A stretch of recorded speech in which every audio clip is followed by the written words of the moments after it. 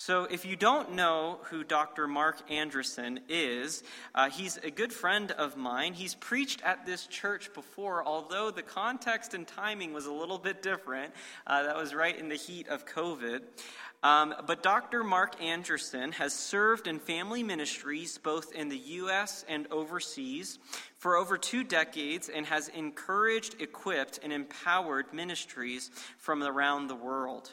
He is an ordained minister with degrees in biblical and theological studies and holds a doctorate of intercultural studies, which is a really fancy word to say that Mark really cares about people on a global scale. He really cares about helping those people engage in the gospel. His dissertation was entitled Interconnected Youth Ministries: What Can North American Youth Ministries Learn from Cultural Value Orientations of the Non-Western World? And Mark has spent many of his years with his family loving and empowering leaders all around the world for the gospel. It's in fact how I got to know Mark. Him and I both worked at the same job, although I was on my way out as Mark was on his way in. But very quickly, Dr. Mark and I became friends, and we've stayed in touch through the years. And I'm really grateful that even though he now lives in a different state, that he makes it a point to come out here to Colorado from time to time to visit with us. I'm very pleased that he is speaking for us today, because I know that God has put a powerful word on his heart for us to hear. So at this time, I'd like for you guys to welcome Dr. Mark Anderson for us. If you would, Mark, please come on up.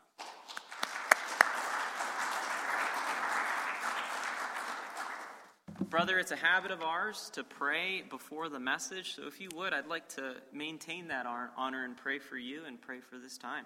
So if you guys would, join with me in prayer. Father, we thank you so much for just being able to be the church gathered today, that we gather under one common mission, Lord, to know you, to love you, to be your people. Father, we thank you for that purpose that you give us. We thank you for the grace, for the forgiveness, and for the goodness that you pour out onto us daily. Lord, I pray for this message that Dr. Mark Anderson is giving to us today, and I pray, Lord, that we would have ears to hear the words that you are speaking and eyes to see the things that you are doing. We ask this in Jesus' name. Amen. Amen. Amen. Thank you, Pastor Kevin. I'm staying at the Santiago's house, and woke up this morning. I saw Pastor Kevin. I thought, we're twinning today. We've got blue shirts on. Our pants are similar in color. We've got brown shoes. He's going to work on the haircut later, okay? So it's a good first start, Kevin. It's exciting to be with you. Usually when I travel and meet with Christians around the U.S. and even the world, I always want to encourage them from the work of God and the Word of God. Before I do that, though, let me introduce my family. They're not with me, obviously. My wife is Kim. We just celebrated our 24th wedding anniversary. Praise God for grace that He's given to her for me. Our son Jonathan is 12 and a half, going on 20 and a half, and very opinionated and a wonderful young man. Our family just returned from an overseas missions trip, and so Kim is just getting over jet lag and then preparing Jonathan for school. I hopped in the car and drove 1,000 miles to Denver, and so I'll have meetings this week with our donors, our partners, and friends. And I was delighted to, and I am delighted to be here this morning. I lead a ministry called the Institute for Youth Studies, IYS, Institute for Youth Studies. And we are forwarding God's grace, by encouraging, equipping, and empowering global youth ministers. Sometimes I tell people I work with global youth ministers, and they say, what about America? And I say, well, America's in the globe, okay? And so U.S. and international youth leaders around the world. I want to just share some ministry updates with you. Again, this is the work of the Lord through our small organization. One of the things we do is we consult to inspire. Consult to inspire. One of our key clients or partners we work with, some of you might remember this from when I was here a year or two ago. They are located in the country of Zambia, And it's a smaller nation in Africa. And many of the young ladies cannot afford sanitary pads. And so these teenage girls will miss school 4 or 5 days during their monthly cycle. And you can imagine, after a while, they might fall behind and then drop out. And unfortunately, many of them become teenage mothers, often not of their own choosing. And so David, our client, said, hey, we want to do something about this. We want the gospel to be whole life. We want to connect with them on a spiritual level, but also on a physical and practical level. Could you help us start a menstrual hygiene program? I think we can help you with that. And so we've helped them launch High Hopes. High Hopes is all about hygiene and hopes. And they bring immediate hope through toiletries and training. They make cloth reusable sanitary pads. We have actually some of their most recent versions I brought today. We've seen how they've improved their methodology. We've helped raise funds for sewing machines. They have an organization in England that's about to ship them 6 new sewing machines. And in fact, their ministry is growing. They have to set up new offices and new operations.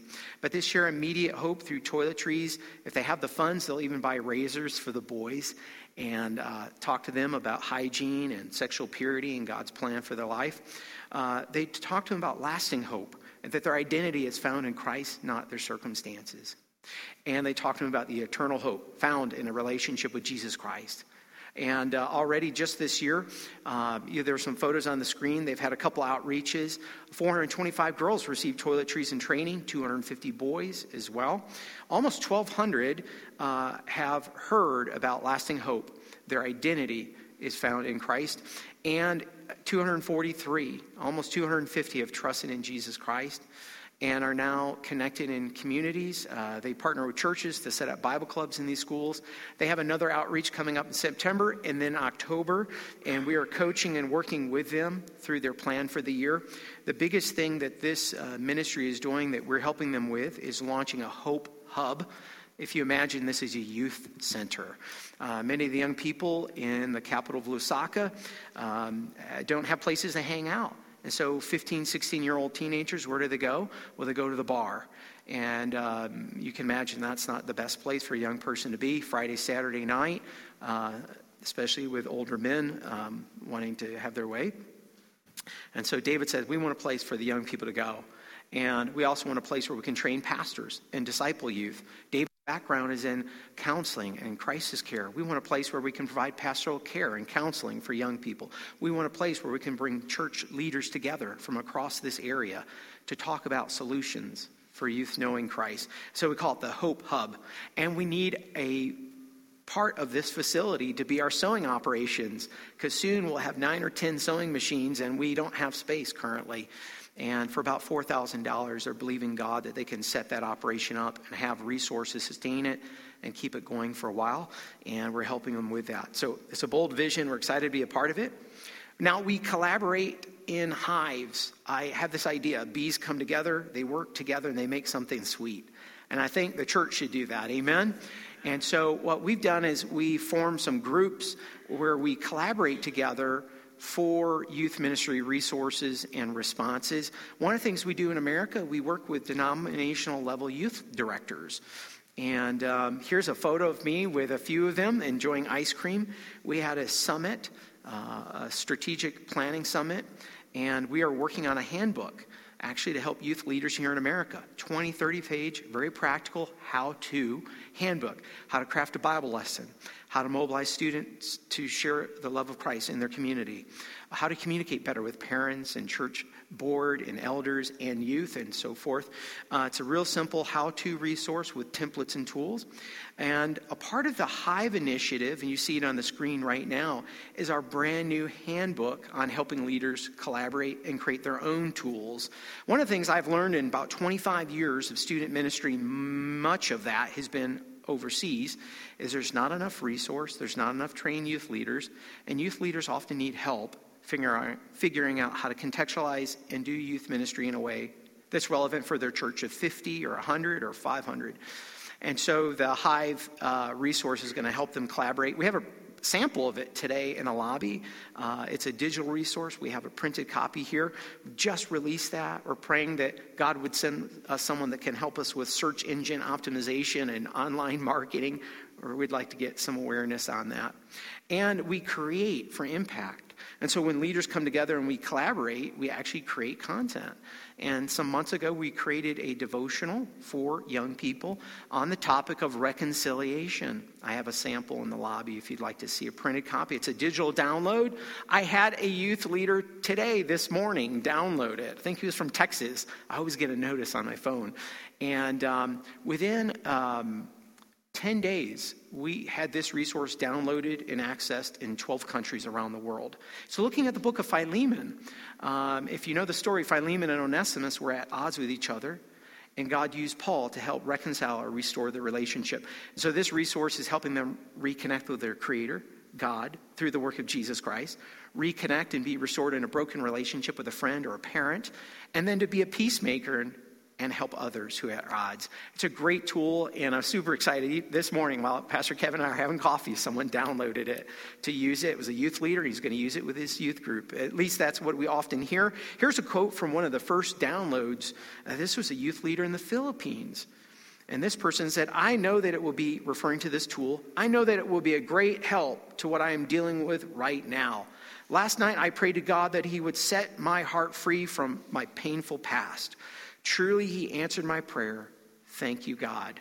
It's not every day you get an impact statement like that, amen? And so we love celebrating God working in people's lives like that. Now, we often don't create resources, but some of our clients, some of our partners need some new tools. And our biggest project we've worked on the last 8 months is the Advocates Guidebook. There's a picture on the screen. We've worked with an organization called Christian Endeavor. Some of you may have heard of them. They are the oldest youth ministry movement in America, founded in 1881. Amazing. And they exist in 50 nations around the world as an alliance or network of youth ministries, Bible-based. And they want to grow to 100 nations. And so they asked our ministry to help them develop a new handbook or workbook to help start and strengthen biblical-based youth ministries. And so we did research. I did research going back to 1882, 1890.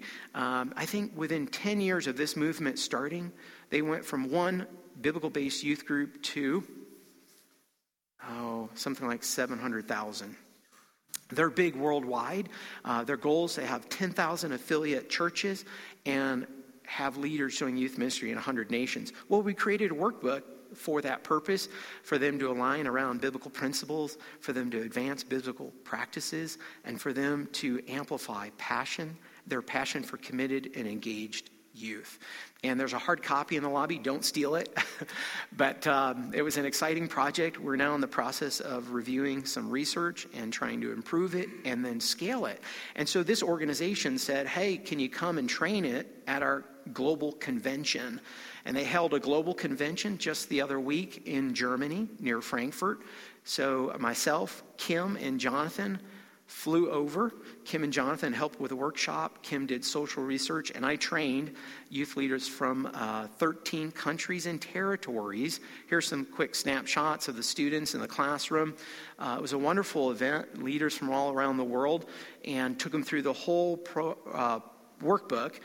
And one of the joys I had is talking with some of the directors, the national leaders of these movements. And here's a photo of a fellow from Ghana.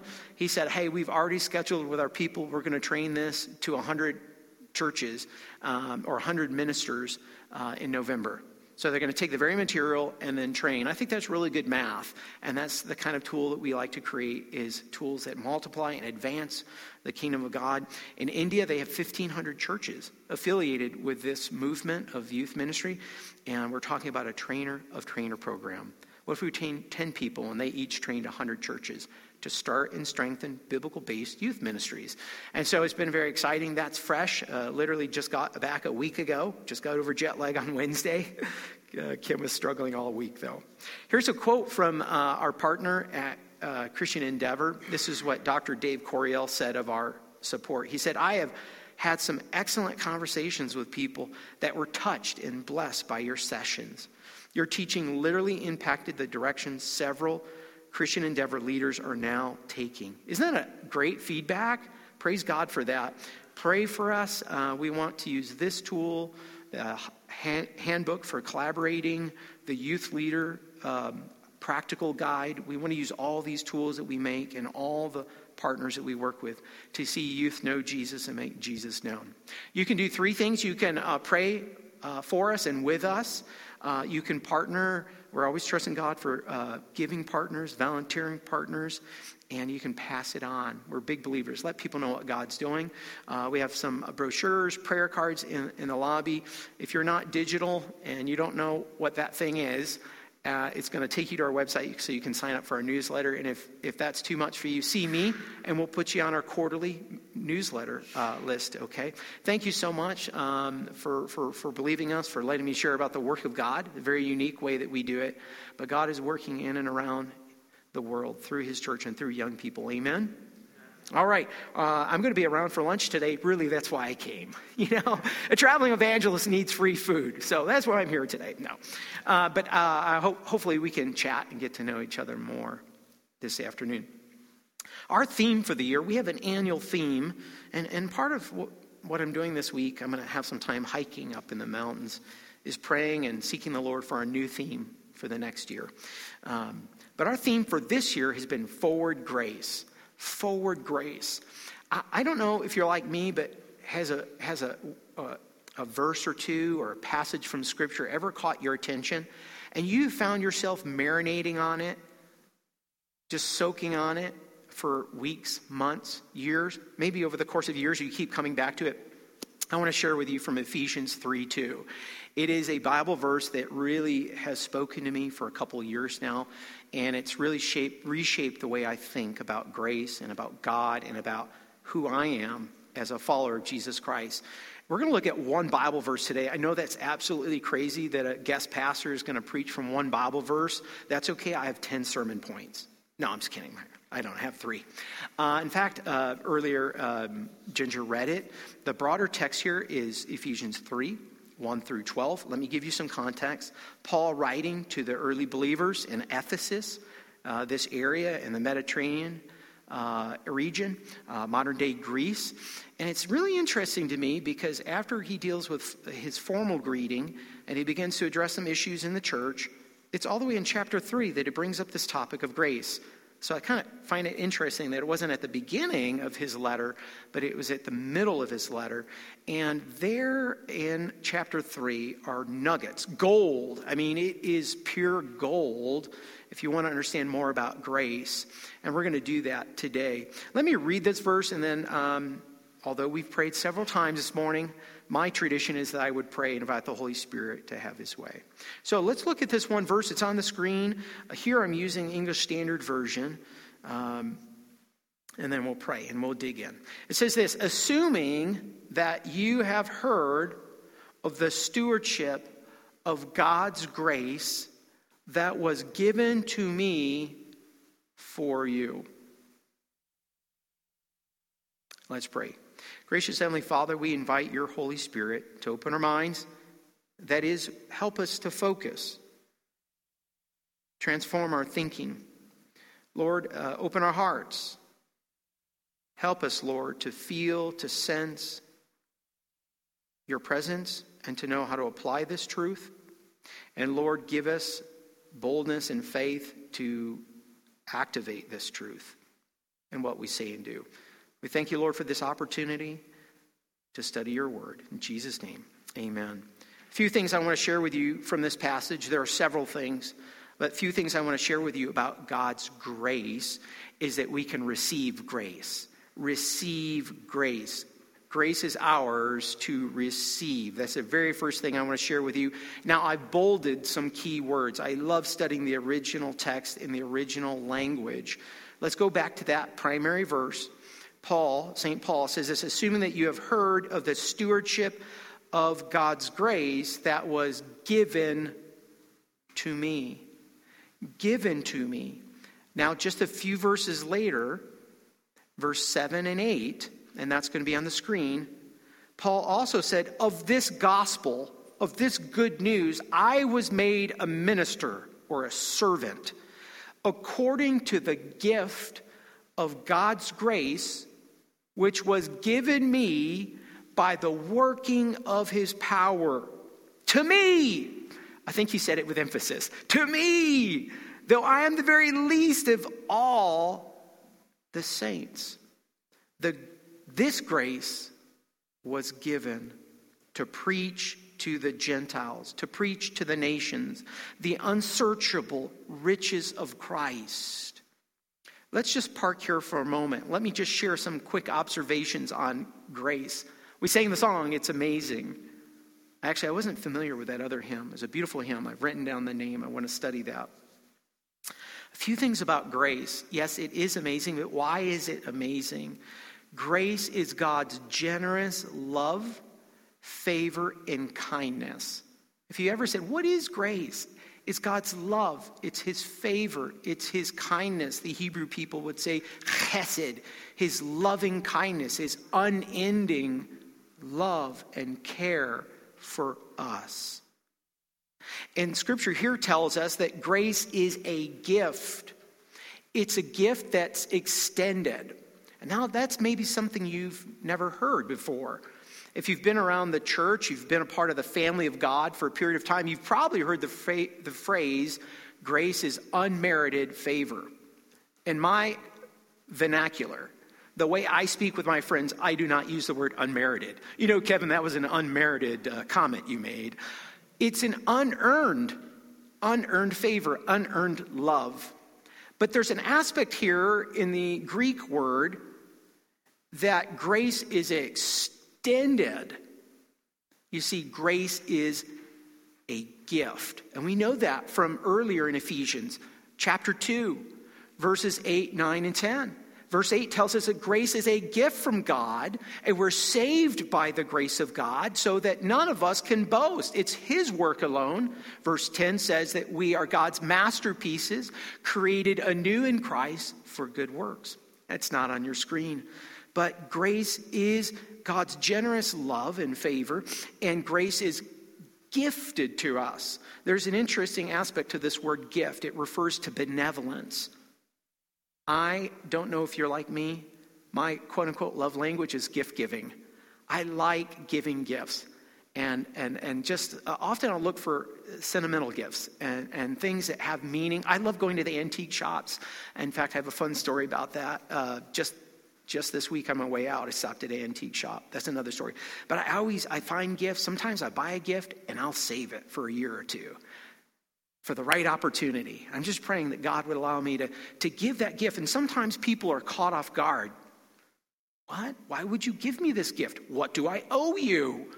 I don't understand what's going on here, because they view it through transaction.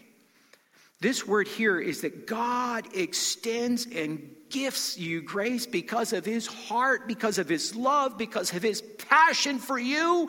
And there's nothing that you ever did or will do to earn his love. It's his benevolence, his charity, his compassion toward you and me. We don't have to earn it. It's a just because gift. Amen? And that grace is given. It's given here, Paul says. Grace is given. Now, I made a mistake this morning and I put my car keys in my pocket, which I never like having clunky things in my pocket when I'm preaching. It looks awkward. And let's say I want to give my keys to Kevin, right? I tossed my keys to Kevin. Did I give Pastor Kevin, my keys? I did, but that's not the word here. The word here in the original language is, there are the car keys. That's the word here. Why is that important? God extending his grace to you and I, and even the most worst, wretched person on the planet, is purposeful and intentional. Do you understand that? God gifts us his grace, and he gives it to it. He puts it in the pit of our soul. There is no accident. It is purposeful. It is intentional. God is gracious. He knows what each and every one of us need. And on the cross of Calvary, he gave us grace, and he continues every day as we trust in him and walk by faith. He gifts us. He puts within the pit of our soul, the palm of our hand, his grace. Amen? That's what Paul is saying here. I think that's so profound. It's so easy to miss in the English, which is often very plain and vanilla, but it is a generous love. It's gifted and it's given. And then the final thing I want to point to here as we receive grace is this understanding that grace is obtained and retained by the power and working of God. The word here, working, means the energy is given for a purpose. It's like the wind-up cars. You wind it up, zip. It means that energy is put into something to take it from one place to the next. We cannot be who God wants us to be and go where God wants us to go and love and care for the people that we hate if we do not receive the grace of God that then gives us the energy, that gives us the ability, that then propels us to step out and say, I'm sorry, or I forgive you, or God himself loves you. As we receive grace, we are empowered by the Spirit of God to live as people of grace. Amen? Maybe a visual metaphor of this, it came to me some years ago, is that of a conduit, a pipe, or practical, a garden hose. Grace, God's grace is always flowing. The faucet, the spigot is always on. You might feel like you're having a rough day, or, man, where is God in the midst of this? Or, I don't see God working here. That doesn't mean that God is not working. Romans 8 tells us he's working all things for good. Amen. The faucet of grace is always on. I find in my life I'm not always connected well to it. Now, I have 2 of these trolleys or put your garden hose on. Do you know what I'm talking about? There's a handle and it's got wheels and you can wheel it out of the garage. And it's got this cranking handle on the side. I hate those things. Those trolleys or caddies or whatever they are. I have 2 of them at my house, one in the backyard, one in the front yard. And each of them have 100 foot of hose. I don't have those cool flex hoses. Does anyone here have those really small, flexible, rubber-based hoses? I have a traditional hose, and so I suffer people. And I had my hose tucked in the garage all winter, and I pulled out those caddies or trolleys or whatever they're called. And I had previously bought a coupler or a connector to connect that trolley to the spigot at my house. And I went to hook it up, and the ball bearing fell out of that coupler. It broke. Now, your first thought is probably, Mark, you live in Chicago. You kept your garden hose out over the winter. It iced up, it froze, and the rubber seal probably broke. It was your fault. No, I had it stored inside, and so this coupler should have connected well to the spigot. It just broke. Maybe it was cheaply made. And as I reflected on that, yes, God's grace is always flowing, but there's times where I'm not aligned with him. Or there's things in my life maybe where I'm not connecting well. So how does Mark spend time reconnecting and receiving the grace of God? Well, sometimes I have to disconnect from things in my life that aren't important, or things that are distractions. How I spend time, or where I get my information, or the things of which I let influence me, and then I have to reconnect. How do I do that? Obviously, I pray. I have to spend time in solitude, just listening to the Lord. Again, this week as I hike, I'll be doing some of that. Silence. I'm a talker, so sometimes I just have to be quiet and listen. Called praying and pondering. Pondering is another word for meditating. It's just letting the Word of God marinate, thinking about it, not trying to activate it too quick, but just taking time to say, what does this truth mean for me? Fasting and taking time to remove something from my life so that I can refocus stronger on the Lord. Practicing spiritual disciplines. These are all ways that I find in my own life that help me reconnect and receive more of God's grace. Maybe you have your own ways if you're a follower of Christ. A couple application questions for you today. They're going to be on the screen here. What do you need the Holy Spirit's power to disconnect from Is there a distraction? Is there a temptation? Is there a way in which you are spending your energy and your focus that is not filling you with truth and love and grace? And maybe you need to disconnect and reconnect to the Lord. Question 2, what decision will help you better stay connected to the flow of grace? To the flow of grace. Grace is always flowing.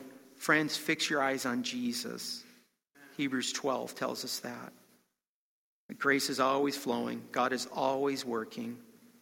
Just prayed for a friend yesterday who's going through a major physical battle and was reminded of Psalm 46:1. God is our refuge and strength and ever-present help in times of trouble. Ever-present help in times of trouble. Yes, although we may not think, feel, or see God working, His grace, His love, His kindness is still flowing. And it's working even when we don't see it. Amen? Let's receive grace today. Point number 2, truth number 2 about grace is that we are to steward grace. Steward grace. Now, my neighbor's name is Stewart, and that's not the same here. This is the verb steward. And some will translate it as administer, manager, overseer. Sometimes I use the word foreman or foreperson. Person overseeing a job site. And this is an old school word referring to someone that was put in charge of an estate, someone that oversaw land. They tended to the field and the crops or to the flock. And an owner of that land would entrust this person, again, an administrator, foreperson, to care for the land. And there's 3 things you should know. There's many things, and I think there's some great lessons on stewardship. 3 things about stewardship or stewarding or administrating grace. And let's look really at that original word. You have to guard grace. You have to grow grace, and you have to give it away. And so an administrator or an overseer of a farm would have to guard. Guard from what? Predators. Wild animal that would come and threaten the flock, maybe like a coyote coming toward calves, or maybe weeds or pestilence that were going to come and wipe out a crop, or thieves that wanted to come in the land and steal some property or possession that you have. And so that person was in charge of guarding what was entrusted to them. I hope my financial advisor does the same thing and guards my retirement investment. 2, they were to grow the resource. We see that in the parable of the talents. Whether it was tending to the field and cultivating the land, or it was feeding and caring for the flock, they had to grow the resources, and then they gave away. They paid the workmen their wage. They took of the harvest and they blessed the people. This is what a steward did, and I believe it's true for those of us that receive grace. We're called to steward grace. Guard it. What do you mean? Well, there's times when grace gets kinked up and tied up like a garden hose. There's times in our lives where we let things that are distracting or sinful behavior and thoughts kind of come in and prohibit us from sharing grace. We've got to be cautious of that. We've got to grow in grace and experience more of God's love and understand it more. And let it transform our relationships. Let it transform our mind. Amen. Romans 12, 1 and 2. Be transformed by the renewing, right? We have to get in the Word and let the Word of God and the grace transform us. We have to grow and cultivate grace in our life. And we need to give it away. We need to give it away. We're not called to hoard grace. Here's my antique story. So I drove out here. It's about 1,000 miles from my front door to, I'd say, North Denver. And I stayed the night in Kearney, Nebraska. Anyone ever been there? Kearney? Is it Kearney? It's Kearney, right? Kearney? All in favor of Kearney? Say, no, okay. So I stayed there. And I've stayed there a few times before. And I had gotten in early after a 10-hour drive, and I wanted to rest. And I looked up movies at the local theater, and I checked out reviews, and I thought, well, I don't want to see any of them. And I saw a sign for an antique shop. Now, when I'm with Kim and Jonathan, Kim tolerates me looking for antiques and collectibles. Jonathan absolutely loathes it. Son, there's great history here. Look how they used these tools back in the day. Look how he doesn't care about any of that. So I thought, I'm all alone and I have all this time to go through the antiques and the collectibles. And so I noticed it was a half a mile from my hotel. After sitting in the car all day, I said, I'm going for a walk. I went in, and I'm going to tell you right away, I've been to some awesome antique shops. This was not. This was a complete letdown. But the lady there, Michelle, she greeted me with a big smile, welcomed me in. I thought, okay, that's good. I turned the corner. Actually, I asked Michelle, do you have any bow ties? I collect bow ties. I like bow ties, if you hadn't noticed. And she began looking around, and she found a bow tie. In fact, she found two bow ties. One was no good. The other one was really good, and it was vintage, maybe 1920s, 1930s. And I got it for $3. Friends, I'm telling you, that's hard. That's hard to get. Okay, hard to find a bow tie, hard to find a vintage bow tie, hard to get it for $3. I thought, you got to be kidding me. This was worth the trip. I looked around, didn't find anything really interesting. On my way to the register, I settled up with Michelle, and I started to leave, and I noticed a young girl, 8 or 9 years old, sitting there in the lobby area, reading a pocket Gideon's Bible, probably one of those New Testament and Psalms, and studying Scripture. She had 3/4 of a page filled with notes. I don't see that every day. Do you see that? I don't know that I've ever seen that. In a public place, an 8 or 9-year-old studying Scripture and taking Advent notes. So I stopped. And I said, I forgot how I started the conversation, but I asked her, is that a part of a Sunday school class or a vacation Bible school? What's going on? Oh, no, I just want to study and learn about Jesus. Okay, that's amazing. And had this wonderful conversation. And I said, oh, are you teaching a lesson? Are you going to share that? Because I thought, well, she's a mature young lady and she's taking notes. Maybe she's going to give a Bible lesson at church. And she said, no, it's just for me. And I said, oh, you've got to share the gospel. You've got to share it. Grace has to be stewarded and given away. You've got to share it. And I encouraged her that way, and I left. I went back to my hotel, and I remembered that I had these small food stamps or vouchers from China. I used to serve in China, and I went to an antique shop in China, and I found these food rations for when times were difficult. You wanted to buy flour or oil or corn or whatever it is, you had to have a voucher to be able to buy it. And I found one with a couple young shepherds that were female overseeing their sheep.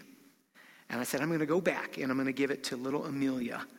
And it'll be our bookmark in her Bible. And I did. And I said, every time you read your Bible and you see your bookmark, pray for the good news to reach China because they have a gospel famine. They need the good news. And remember, we've got to share the good news. Friends, I want to tell you today, God's grace is always flowing and it's ours to receive. Don't let it get kinked up. Don't let it stop with you. You've got to let it flow through you and refresh you and then share it with others. I pray little Amelia will do that today as well. Steward grace, share grace. Don't let it get kinked up.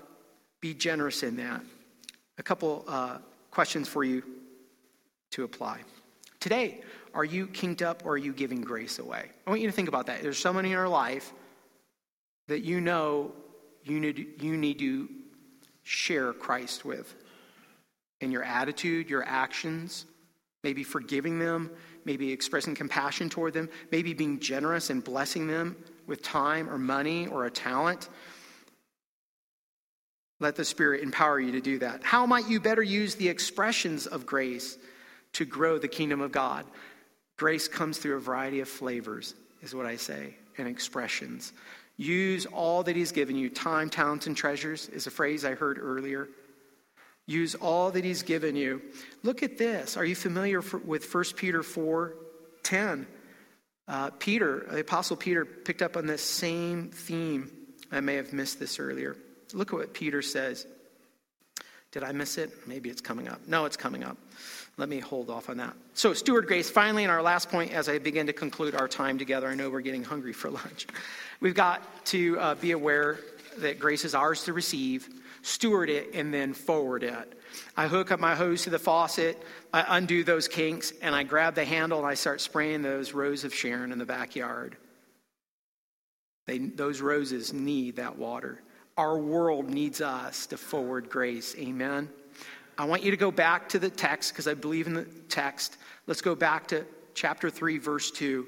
Here Paul says, assuming that you have heard of the stewardship of God's grace that was given to me for you.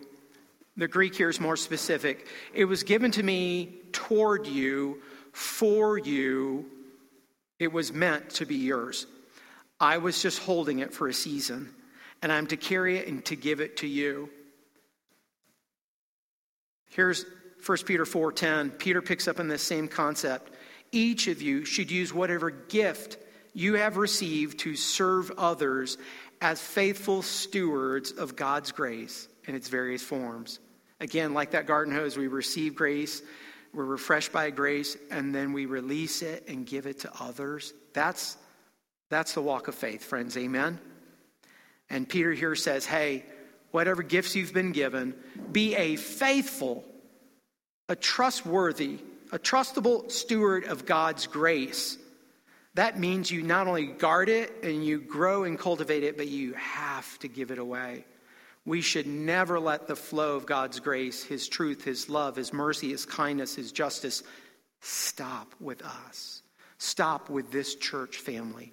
It should permeate every relationship. All around us, despite the rain you've had in July, all around us are people that are spiritually needing nourishment. Their souls are dry and brittle, and they need us to show and share the good news of Jesus Christ. You know, Paul was saying of all the grace that God's given him, the most important thing was to be a minister of the gospel, to share the expression of grace known as the good news, that God did create us to be with Him. It was His plan. It was the blueprint before time was measured, that we would be in a whole harmonious relationship with our Creator. Amen. And you and I know that our sin separates us from God, just like my sin separates me from you. If I lie to you, we're not going to have a good friendship. It's a death of trust. And so sins can't be removed, they can't be erased, they can't be hidden under the rug by any good religious deeds. We can't earn it. But Christ sent Jesus, the incarnate, the in-flesh expression of grace, to bridge that gap. And by trust in Him alone, by belief in Him alone, by repentance, a changing of mind and saying, I believe, we have new and eternal life. We have grace flowing in and cleaning out the gunk and junk in our lives. Amen. So that we then can live a life of grace and forward it. Friends, if you're here today and you haven't received grace, true grace, and you've been focusing on works, that's not what it's about. It's about receiving His grace through the work of Christ and the cross and the empowerment of the Spirit. Friends, steward grace. All around us, the enemy wants us to get caught up in our own bickering and arguing and our humanity, our flesh, our fallenness. But we have to walk by faith, not by sight. We've got to steward, guard, and grow and give it away. And I want to challenge you to forward grace, to begin to water your world. A couple application questions and then we'll pray. Today, whom do you need the Holy Spirit's power to show grace? This question, when I first thought of this, and as I pose it to you today, I want you to think specifically, who in your life is it very difficult for you to extend grace to forgive, to love, to be kind, to give a word of affirmation, to be honest in a business endeavor, to give them the benefit of the doubt, to actually have a gospel conversation and share with them about the person and the work of Jesus Christ. Who is that person that's difficult? My hose is over here, and that rose of Sharon is all the way on the other side of the yard. It's very difficult for me to get that hose unraveled and all the way over to those roses, but those roses need watering. Same thing is true if I fill up a can and I walk over. There has to be effort to go to the farthest part. Who in your life is the farthest or the hardest for you to love and forgive and be like Jesus? They need grace today. Who will you show and share the gospel with? When will you do it? Someone needs to hear the good news. The good news. We're going to pray and then we're going to celebrate Holy Communion. A reminder of grace. Would you join me in prayer? Gracious Heavenly Father, we thank you for your grace and that the faucet of grace is always flowing. Thank you, Lord, that it's ours to receive, to steward, and to forward. Lord, if there are relationships where we're kinked up and twisted up and we are not operating with an attitude and actions and words of grace, forgive us, Lord. Cleanse us. Show us how to undo that. Show us how to reconnect with you. And Lord, empower us by your Spirit to forward that grace in what we say and do in a text message, in a social media post, in a coffee appointment, in the checkout, while we're driving and the person next to us is really needing grace. God, empower us by your Spirit to forward grace. And Lord, would you right now by your Spirit put on our minds and hearts someone that needs to hear the gospel of salvation, the good news of grace available today. And God, help us to step out and share that grace with them.